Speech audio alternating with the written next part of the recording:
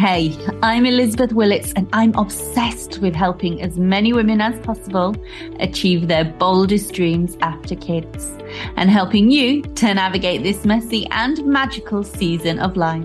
I'm a working mum with over 17 years of recruitment experience and I'm the founder of the Investing in Women job board and community. In this show, I'm honoured to be chatting with remarkable women, redefining our working world across all areas of business. They'll share their secrets on how they've achieved extraordinary success after children, set boundaries and balance, the challenges they faced and how they've overcome them to define their own versions of success. Shy away from the real talk? No way! Money, struggles, growth, loss, boundaries and balance. We cover it all. Think of this as coffee with your mates, mixed with an inspiring TED Talk, sprinkled with the career advice you wish you'd really had at school. So grab a cup of coffee or a glass of wine, make sure you're cozy and get ready to get inspired and chase your boldest dreams or just survive Mondays. This is the Work It Like a Mum podcast. This episode is brought to you by Investing in Women. Investing in Women is a job board and recruitment agency helping you find your dream part-time or flexible job with the UK's most family-friendly and forward-thinking employers. Their site can help you find a professional and rewarding job that works for you. They're proud to partner with the UK's most family-friendly employers across a range of professional industries. Ready to find your perfect job? Search their website at investinginwomen.co.uk to find your next part-time or flexible job opportunity. Now, back to the show. Hello and welcome to this week's Work It Like a Mum podcast episode. Today, I'm delighted to chat with Amanda Henderson, who works as a freelance HR specialist. Amanda left the corporate world after having her second child to set up Amanda Henderson HR.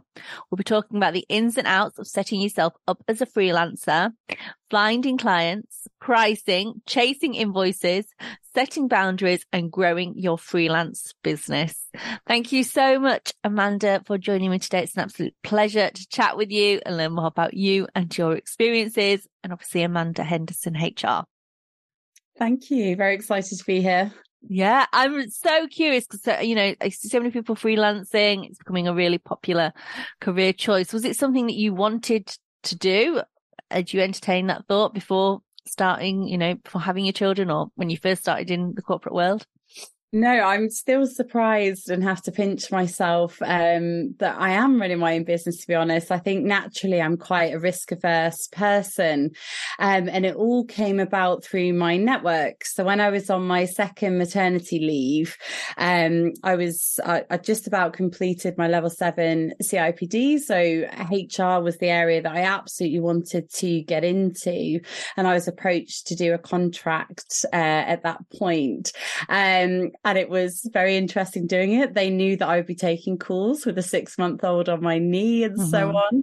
I just absolutely got, I guess, a real taste for it. Like I enjoyed the work so much. Yeah.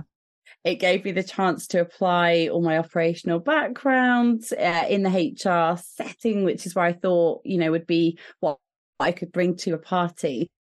And I was how many months? 4 months away from going back to work. And it just became a bit of a now or never sort of thing. So that first contract led on to a second contract. And I started to think, okay, do we do this?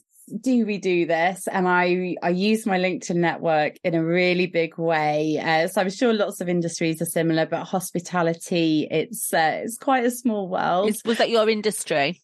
Yeah, that was my industry. So I'd started with a company called Mitchells and Butlers, who are enormous, and lots of people from M&B had gone on to other brands and other things. So I was able to message lots and lots of people on LinkedIn with my sales pitch, as it were. And that got the ball rolling. And I actually ended up with clients sort of from almost the I can't think of the best way to describe it, but it's like an offshoot of hospitality. So one of my clients is a marketing agency, for example. Oh, for the hospitality industry. Yeah. so they were doing employer value proposition stuff for another company that I'd worked with. So they asked me to come on board. And because I guess I'd got that 4 months of build up and I was letting people know that I was doing it, I was very lucky to have a bit of a cushion, as it were, in terms of time. And then I guess because of COVID and how the market had changed so much, I think it seemed to be very hard to find recruiters. So I kind of knew that if it didn't quite go to plan, I'd probably be able to get a job relatively easily back recruiting, which was the job that I was doing before I went on my 2 mat leaves. So I'm still in shock that I run my own business, but completely delighted that I do. So were you sort of doing, I feel, sort of behind your employer's back? Were you keeping it quiet on the down low that you were doing these contracts whilst you're on maternity leave, or did they know about it? I'm a super honest person, almost to a fault. My mum says you should always look after number one, but I do feel it an intense loyalty and a need to be very upfront. So I did let my last employer know that I'd been asked to do the contract, and there is a bit in the contract about second employment. And I also needed to check whether it would affect my mat leave pay, because I wasn't sure at that point, how that would pan out. So no, I was super honest and let them know, but equally I was still very open to going back. So I did do days in the months running up to it, just to be sure, because the world had changed so much. Like I'd been off nearly 3 years because it was mat leave, COVID, mat leave, and the business had changed a lot in that time, changed ownership, changed people. So I did give it a fair shot. And it's almost down to my husband. My husband has a lot more faith in me than I do, if I'm honest. And he was the one that sort of push me out the nest and be like, just do it, just see what happens. And here we are. So you were in recruitment, but you wanted to move into HR. So you basically were you doing your CIPD, is that right? Yeah, so I self-funding. I was very lucky that my employer paid for that, and it was all online. And I'd started it before the level 7 is quite a big commitment, and I'd started it before. I think it was before Isla was born. Isla's my eldest, and just sort of working through the modules. But then the provider wouldn't let me have a study break for having the kids, so they told me that I needed a sick note if I wanted a study break, and I was a bit that didn't feel great. From an HR and that's surprising coming from like CIPD, which is HR, which is all meant to be about people. And so I wasn't very thrilled with the provider, and we had a few heated debates over that, but I was completing the level 7. I had exams to do, and I had small children at that time. And I think it's I'm sure we all have periods like this where we look back and we're not quite sure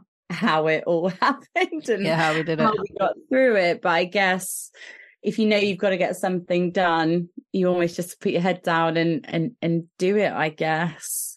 Yeah, if you've got a deadline. Wow. So you sort of mentioned that your early client, you got your first client because they came to you. There'll be people listening to this that are maybe interested in setting up freelance and they want to know, the ins and outs. How do you find your early clients and get your business sort of off the ground and the money coming in? Yeah, I think I would say I was so lucky because of my network. People within my network knew that I had a goal of moving into HR in terms of my career. So it was actually an agency recruiter that connected me with the right people for that first role. And this is someone that I've known for over 10 years. We know each other really well, and he'd placed me in operational roles a million years ago when I was an area manager. And I guess that agency recruiter position meant that he knew lots of key decision makers in hospitality businesses. So that was how the first in came about. And then the MD of that company was similarly a consultant. Mm-hmm. So he would go and sort of sort businesses out, and then move on to the next one. So that's where my second and quite substantial contract came from. The next business was, I followed him. So partly because I was way too cheap, and I know we're going to come on to fees later. We'll talk about pricing. Way too cheap when I first started. But, you know, I hope, you know, to think that he saw what I was hoping to offer, you know, an operational, sensible approach to HR. So yeah, I worked with him for a good period of time. And I guess I was kind of thinking about it like, how do I build the week? So what I've never wanted to do is have one commitment that is 100% to one client. Mm-hmm. That feels too risky from a strategic perspective, but it also, you know, obviously there's IR35 to consider, but it also blurs the line of that employee contractor relationship if you're completely committed to that contract.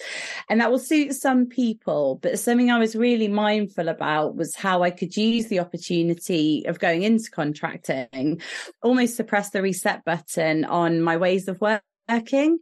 Mm-hmm. So for all of my clients, I had SLAs that would describe communication times and ways of working and what they could expect from me right from the off, which actually I think a lot of employment relationships could benefit from doing as well. Yeah.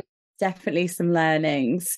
Yeah. So I was talking about building my week. So I would have, I think my biggest commitment at the time was 2 days a week. With one client? Yeah, with one client. That was the biggest when I started. But that would be across the 4 days. So I want to always feel present to clients and available. But yeah, doing that sort of spread across the days. And then I was building on top of that. So, you know, I got a half day here and a full day there every month. And then I also leaned back a bit on what I knew. So I did go and work for the recruiter that I've mentioned already that knew me and connected me. So I did some recruitment work for him, because whilst that isn't what I wanted to be doing forever, you know, I think I'm pretty good at recruiting. I hope candidates say so. And that also meant that I could sort of build in a fixed base into the business that for a period of time, I knew that X amount of money was coming in. And from there on in, it's all worked really nicely, if I'm honest. So I think because of having smaller contracts, when one's gone away, it's not been a period of crazy panic, but then others seem to have come about. And there's an awful lot to be said for obviously doing a good job and then getting those recommendations, because I've not actually done any proactive marketing other than LinkedIn. Everything has come about of doing a bit of work for someone, and then they've mentioned me to someone else, and so on and so on, which is a very privileged position to be in, I'm sure. But then also I need to tell myself, well, you know, I must be doing something right for people to be passing things on, I guess. You mentioned you were doing some initial sort of messages, some outreach messages on LinkedIn. There'll be some people that feel quite, you know, potentially quite icky about doing sort of sales messages, or, you know, they don't feel very confident. How did you approach those outreach messages when you first started? Hello to all our listeners. This is Elizabeth Willits, your host of the Work It Like a Mum podcast and founder of the Investing in Women job board and recruitment site. And I'm here today to tell you all about our transformative career coaching services. Whether you're returning to work, climbing the corporate ladder, or seeking a complete career change, our coaching is designed for anyone aspiring to make a significant impact in their professional life. We offer personalised guidance on crafting standout CVs that tell your unique story, effective strategies for nailing your next job interview, and expert tips on optimising your LinkedIn profile to attract the right opportunities. And here's the best part. As a valued listener, you'll get an exclusive 10% discount. Just use the code WORKITLIKEAMUM when you book your session. Visit us at investinginwomen.co.uk/career coaching services to start your journey towards career success. Let's work together to achieve your professional dreams with the Investing in Women career coaching services. Yeah, it's a really hard one to craft. Yeah, I totally get what you're saying about the ick. And yeah, it is the only time I've done anything like that. I guess it took me a while to write sort of my sales pitch. And because it was a LinkedIn message, I didn't want it to be too long. I think that's really important. We all get flooded with LinkedIn messages. And I knew that I needed to capture really early doors what I was able to offer. And I guess the time that I was going to market was when we were still feeling the fallout of the pandemic. And unfortunately, lots of people had downsized their HR departments and we're reducing their fixed costs in that way to help the business survive. And I guess my pitch to market was, I can provide a service, but with a lower commitment from you because it's only sort of 1 day a week. So very early doors, I think you need to get in that business pitch. How are you making a difference to the day-to-day of my business in terms of cash flow? And then how are you making a difference in terms of the value that you can add? So the second bit was about how, because of my experience as an operator, as an area manager, I was used to managing teams of sort of 10, 12 people. I was used to being accountable for a P&L. I could say to restaurateurs, I know how your fridge should be organized, and I also know how you can avoid a tribunal. I wanted it to feel tangible. Oh, yeah. I think HR has probably got a little bit of an image problem that a lot of wonderful people are doing amazing things to overcome, but where, HR don't get us, they're over here in their ivory tower or head office, and that's not me. Like, I get it. I've been there. I've run the business. Here's how I can add value. So in a really waffly way, how can you affect the business immediately in terms of a cash flow perspective? And then how do you add the value when you are there? What's that USP? Yeah. And how did you know which businesses to target them? Because obviously there's thousands and thousands of businesses on LinkedIn. So I just went for people that I knew. And like I said, I was really lucky that I'd worked for such a big company early on in my career, and people had gone on to different brands. Equally, people, I guess, throughout my career have gone on to different brands. And I wasn't, so a lot of the people that I was targeting were in senior positions and in decision-making positions, put my teeth in. But I was also reaching out to just people that I knew, because you never know what need their friends have got or their family have got. And there's definitely a bit of luck with that, with catching people at the right time. But, if if I needed to, I would go again and I would look at, say, the town that I live in. So I live in the Midlands. There are lots of businesses that I know just from being out and about with their kids that I can almost assume they have zero HR presence. And those would be the ones I would target. I think there's a bit of a sweet spot with sort of small to medium sized businesses that, there's sort of a cusp of where you can't quite afford full-time HR, but actually you've got enough people in your team that you definitely need some HR. And when we're talking about HR, there's that whole range, right? So I have thought about doing tiered pricing. So whether there's like an amount where, I'll just advise with keeping you on the straight and narrow from a legal perspective. And then the next tier up is, okay, let's look at how we do job descriptions and performance management, that sort of thing. And then maybe the next tier up, we're talking about culture. That's something that I've toyed with, and that might enable me to support different businesses in different ways. Yeah. Interesting.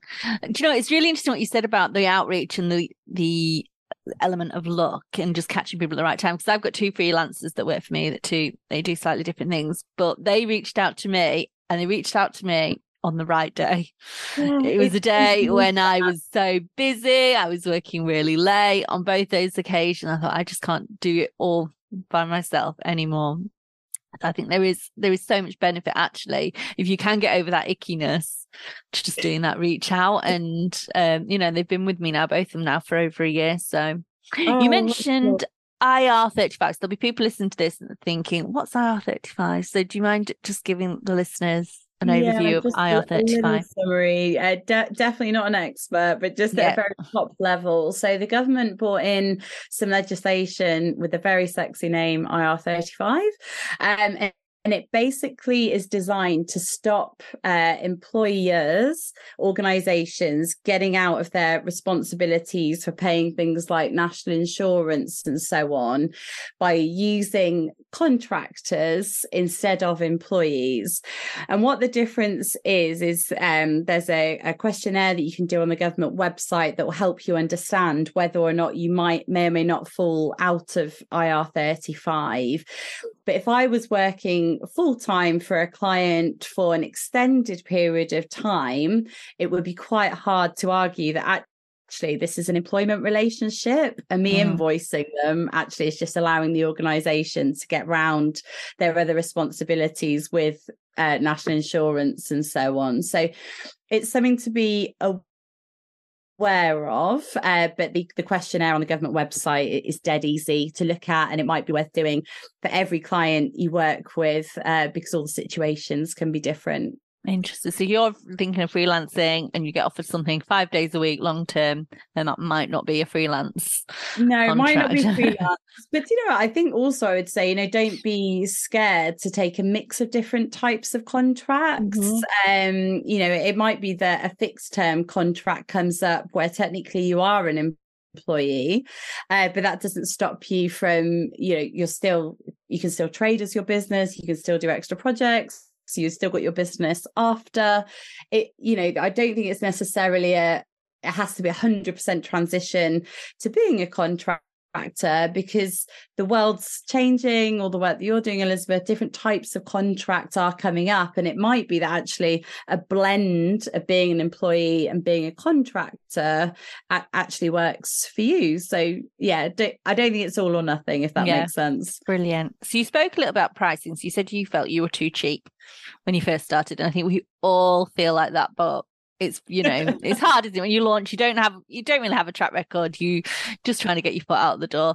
So talk to me about pricing. What was your pricing strategy then, and what is it now? How has your pricing evolved? Gosh, what I would tell myself 2 years ago going in.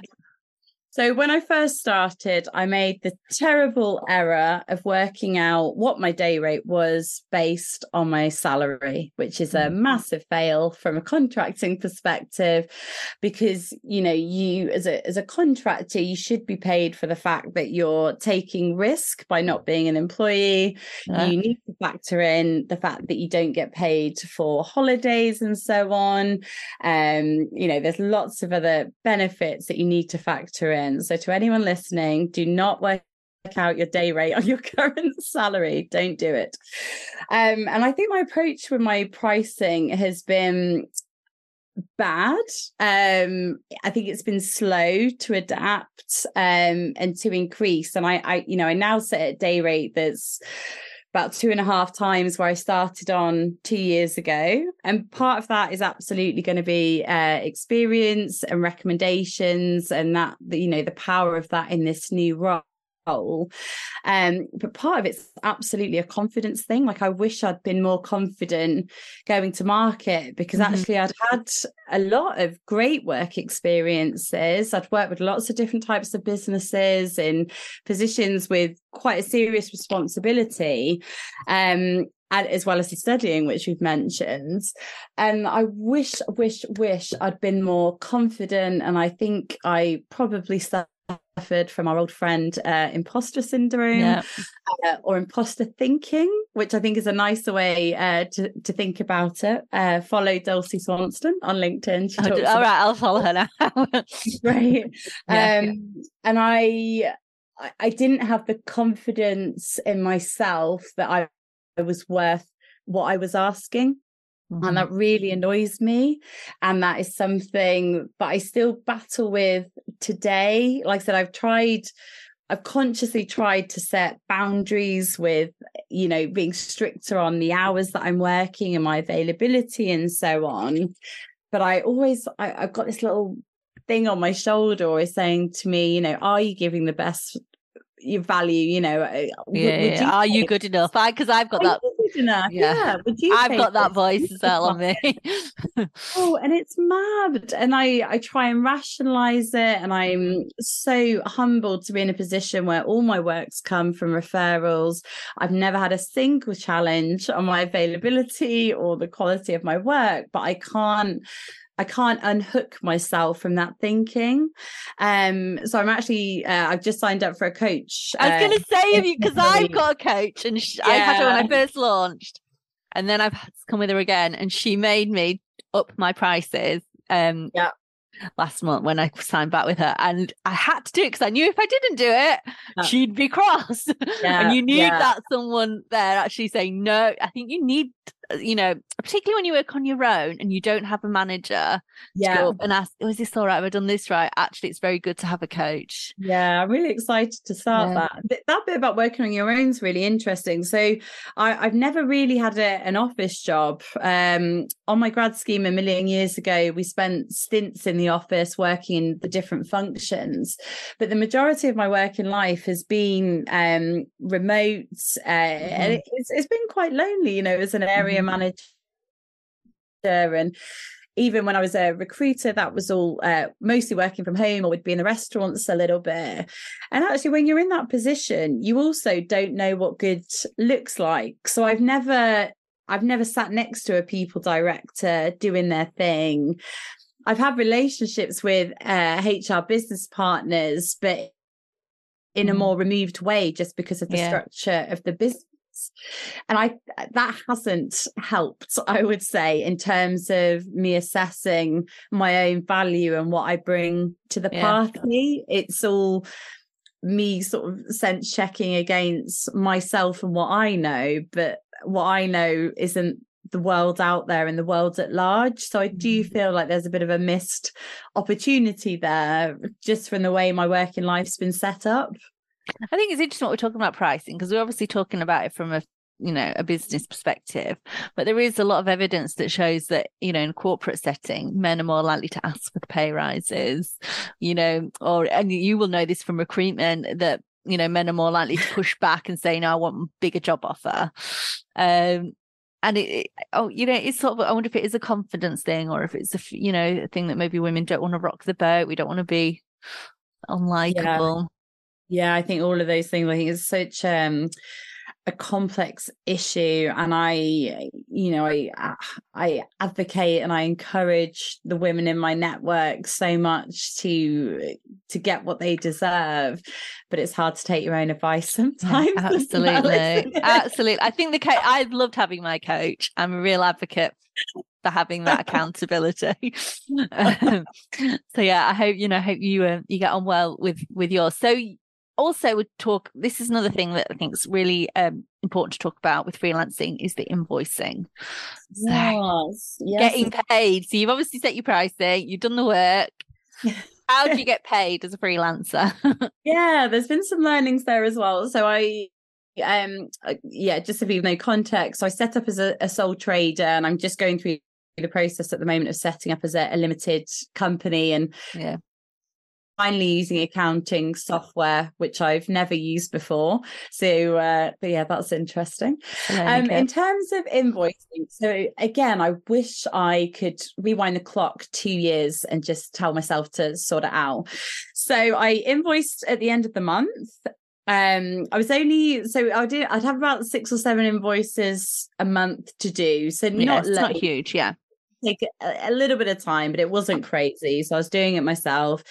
And then I don't know why, but in my head, I had somewhere that I had to offer 30 days payment terms. Yeah. Why did I do that? I don't know. Why am I saying it's okay? Do you know what? But that, I'm like looking at you thinking, oh, that's on my invoice. But I think that's because on my invoice software, that's the standard. You know, it just seems to do it through standard. I wish I hadn't done it. So work all of January, and then I probably won't get paid till March because they might not pay on time. Yeah, because they run to their own payment schedules, and we only pay them on the 4th of the month or whatever they do. That is daft. So that I would change that if I went back. But I think I just thought it's what contractors did. On the whole, people were pretty good at paying me, but I didn't have in any late payment clauses or anything like that, which was daft again. I also didn't have any clauses in my SLAs, service level agreements, around actually downing tools if you didn't pay me. Which is mad. And I did have a case that cost me, I lost out about £1,500 with a client that just went AWOL, and it was a lot of money. This was quite early doors, so it was a lot of work time wise, because my day rate was so low at that point. And I did try and take them to small claims courts, but something else to watch out for, top tip everyone, is the business was set up in a very complex mix of companies and sub-companies and parent companies, and the name on my bank statement of who was paying me was different to the company that I was invoicing. Like, looking back, it was all very odd. And then obviously it didn't work at trying to do a small claim, because it was all such a mishmash of which business I was actually trying to claim back against. So that was a really big learning for me. And that was relatively early doors. So I started part-time in the April, went full-time in the September. And this is about in the December with one of my clients, all went bad. But learnings, we've got to take the learnings. So now I'm moving all my clients to my my limited company. So obviously it's a separate legal entity as a legal company. So I've recontracted on all of my SLAs. So my retained clients now pay up front. Why wouldn't you? Payment terms are a lot shorter. So I think it's 7 days now. And then if I'm not paid, that I'm just not available. Client, until they pay me. My biggest client currently is still in arrears, but they pay within 7 days of the invoice, and they've sort of rolled over. So again, when that comes to an end, which it will in about the summer, I know I've got some capacity coming up in Q3, I will recontract again depending on what that project looks like. But yeah, I would definitely say to everyone, like you've earned your money, make sure you get your money in terms of your terms of payment and everything. But also don't have a set SLA. Like, different things will work for different businesses. Like you said, some businesses have got their own set pay runs, and no matter who you ask, you're getting paid on the 4th, and that's that. So yeah, just be flexible, but don't be afraid to just say right from the off, here's how we work and here's why I work. Because it's not great when things don't come into the bank account. Absolutely. It's been a real lesson. Do you write your own contracts, or did you get a legal person? Yeah, so I don't actually do full contracts. I just work with service level agreements. And they've massively evolved over the years with my different learnings, and that's worked fine. And I guess with the services I'm offering, that has worked out fine. Where it's been more project-based work, I might do separate proposal documents that would detail a bit more specifically around what is involved in that specific project, and what it's going to cost and so on. But no, I found service level agreements to work fine for me, and if I'm more than happy to share mine with anyone if they want to drop me a line on LinkedIn or anything. That's completely fine. Oh, that's very kind. Thank you. So you also, before we jumped on the call, you also said how you feel freelancing has accelerated your learning, your career. You've done things you would never have done in a corporate setting. Do you want to just expand on that? Yeah, it really has. And it's something I've been thinking a lot about. So my biggest contract at the moment, 3 days a week, I'm people director for a small hospitality business in London. And I have to catch myself a lot that I've been asked to do this role. And I think what freelancing has given me is such a breadth of experience very, very quickly. And I've done an enormous range of things in the 2 years. I can't help but think back to sort of a traditional, in inverted commas, career path where, you know, if I'd have perhaps stayed in regular employment, recruiters would have looked at my CV. They wouldn't have seen any specific HR roles on there. They would have said, okay, at best, you know, maybe come in as a HR business partner, and then I'll do that for 4 years. And then maybe I'd look to be a head of people, and then that would be another 4 years. And I could easily be 12, 15 years down the line in my HR career, and then only then potentially getting to the role that I've achieved now. Mm-hmm. And I feel very lucky to be in that position. But then also it makes me a little bit sad, because I think there are so many people that have so many different experiences that aren't in a position necessarily where they can take the risk to become a freelancer. But recruiters and hiring managers, this isn't all on recruiters, and hiring managers can have quite fixed ideas as to what they want from the next hire. And I guess I hope I'm kind of proof that it can work if you pull from perhaps a more non-traditional background, because there are so many crossover skills to be had. Mm-hmm. And, you know, don't get me wrong, I think doing my level 7 CIPD and my other qualifications put me in really good stead as well. It's a bit of a combination, but I would really say, if anyone listening is a hiring manager or a recruiter, I guess just think what else someone can bring to the party. And if you only come from a traditional career path, I guess you're potentially only bringing quite a particular set of skills. Mm-hmm.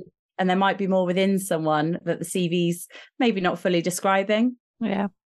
So when we speak about pricing, you spoke about the little voice on your shoulder that says, oh, you're not good enough. Yeah. And because I have that voice, and I'm sure you feel the same as me. It's then, how do you then set boundaries with your client? Because you want to go over and above, you want to prove yourself, you want to prove that your small business can compete with the big boys. How, you know, and you can maybe do that for a little bit, and then, you know, inevitably you get burnout. So how do you set boundaries, and what does your typical day now look like now, maybe to how it started? It's really hard. So I think if you're working with multiple clients, I would really strongly encourage having a block mindset with your day. So initially I was trying to do something for one client, and then the phone would ring for another client, and I thought, oh, I've got to answer it because they're paying me, so I've got to answer that call immediately, and then I've got to reply to that email, and that's not a productive way of working. So I quickly found a rhythm where actually I was just kind of booking my day in hour or 2 hour slots where I was fully committed to that client, and I'd taken on work that I knew, you know, would fill the week. So that was very, very helpful. And that also helps with billing, because what I was really worried about was that someone would come back to me with a challenge of, oh, have you really done 4 hours on that? That was a really big fear of mine that I can't rationalize. And actually it was just an Excel spreadsheet with all my clients in different columns and what I'd done on what day and how many hours, kind of gave me the reassurance that no, I did do all of that. Yeah. So I was never asked for it, but I had that, and that helped me manage my time and gave me the backup if ever I was asked to justify what I was charging, which I never was. So that's a madness. In terms of my day, I guess like a lot of us, I've got hard boundaries with the kids. So the kids are in nursery 3 days a week. My mum and stepdad have them on Tuesday, and then we have Girly Thursday. So I've got 2 little girls, and Girly Thursday is sacred.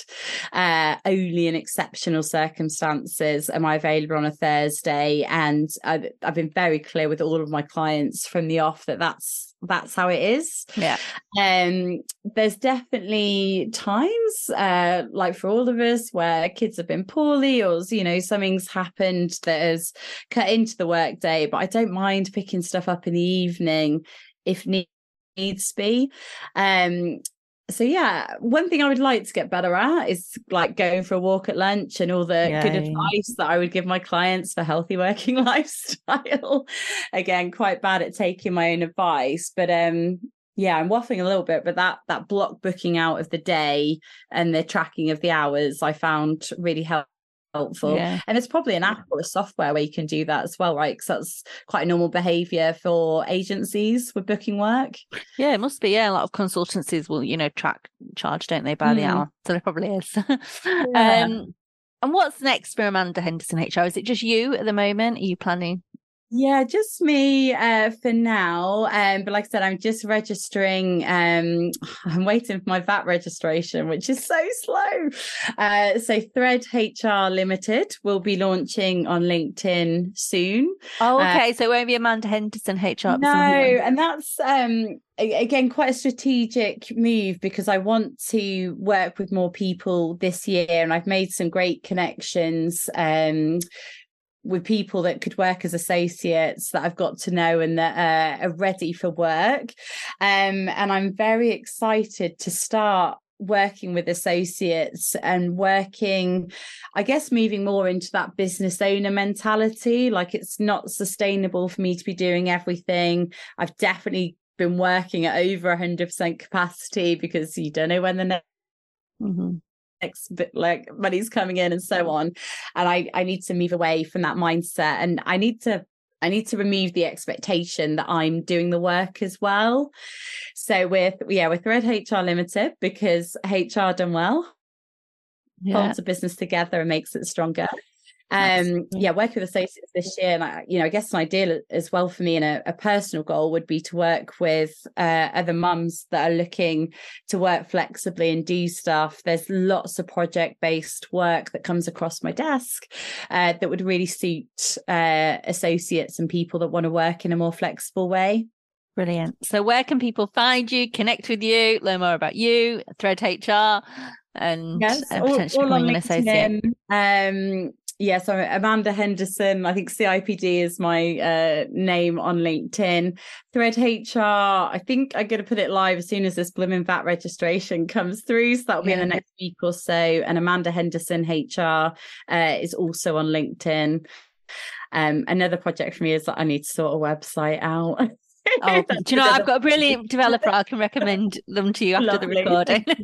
Well, thank you so much for your time, Amanda. It's been an absolute pleasure to chat with you and learn more about freelancing and how you've set up your business.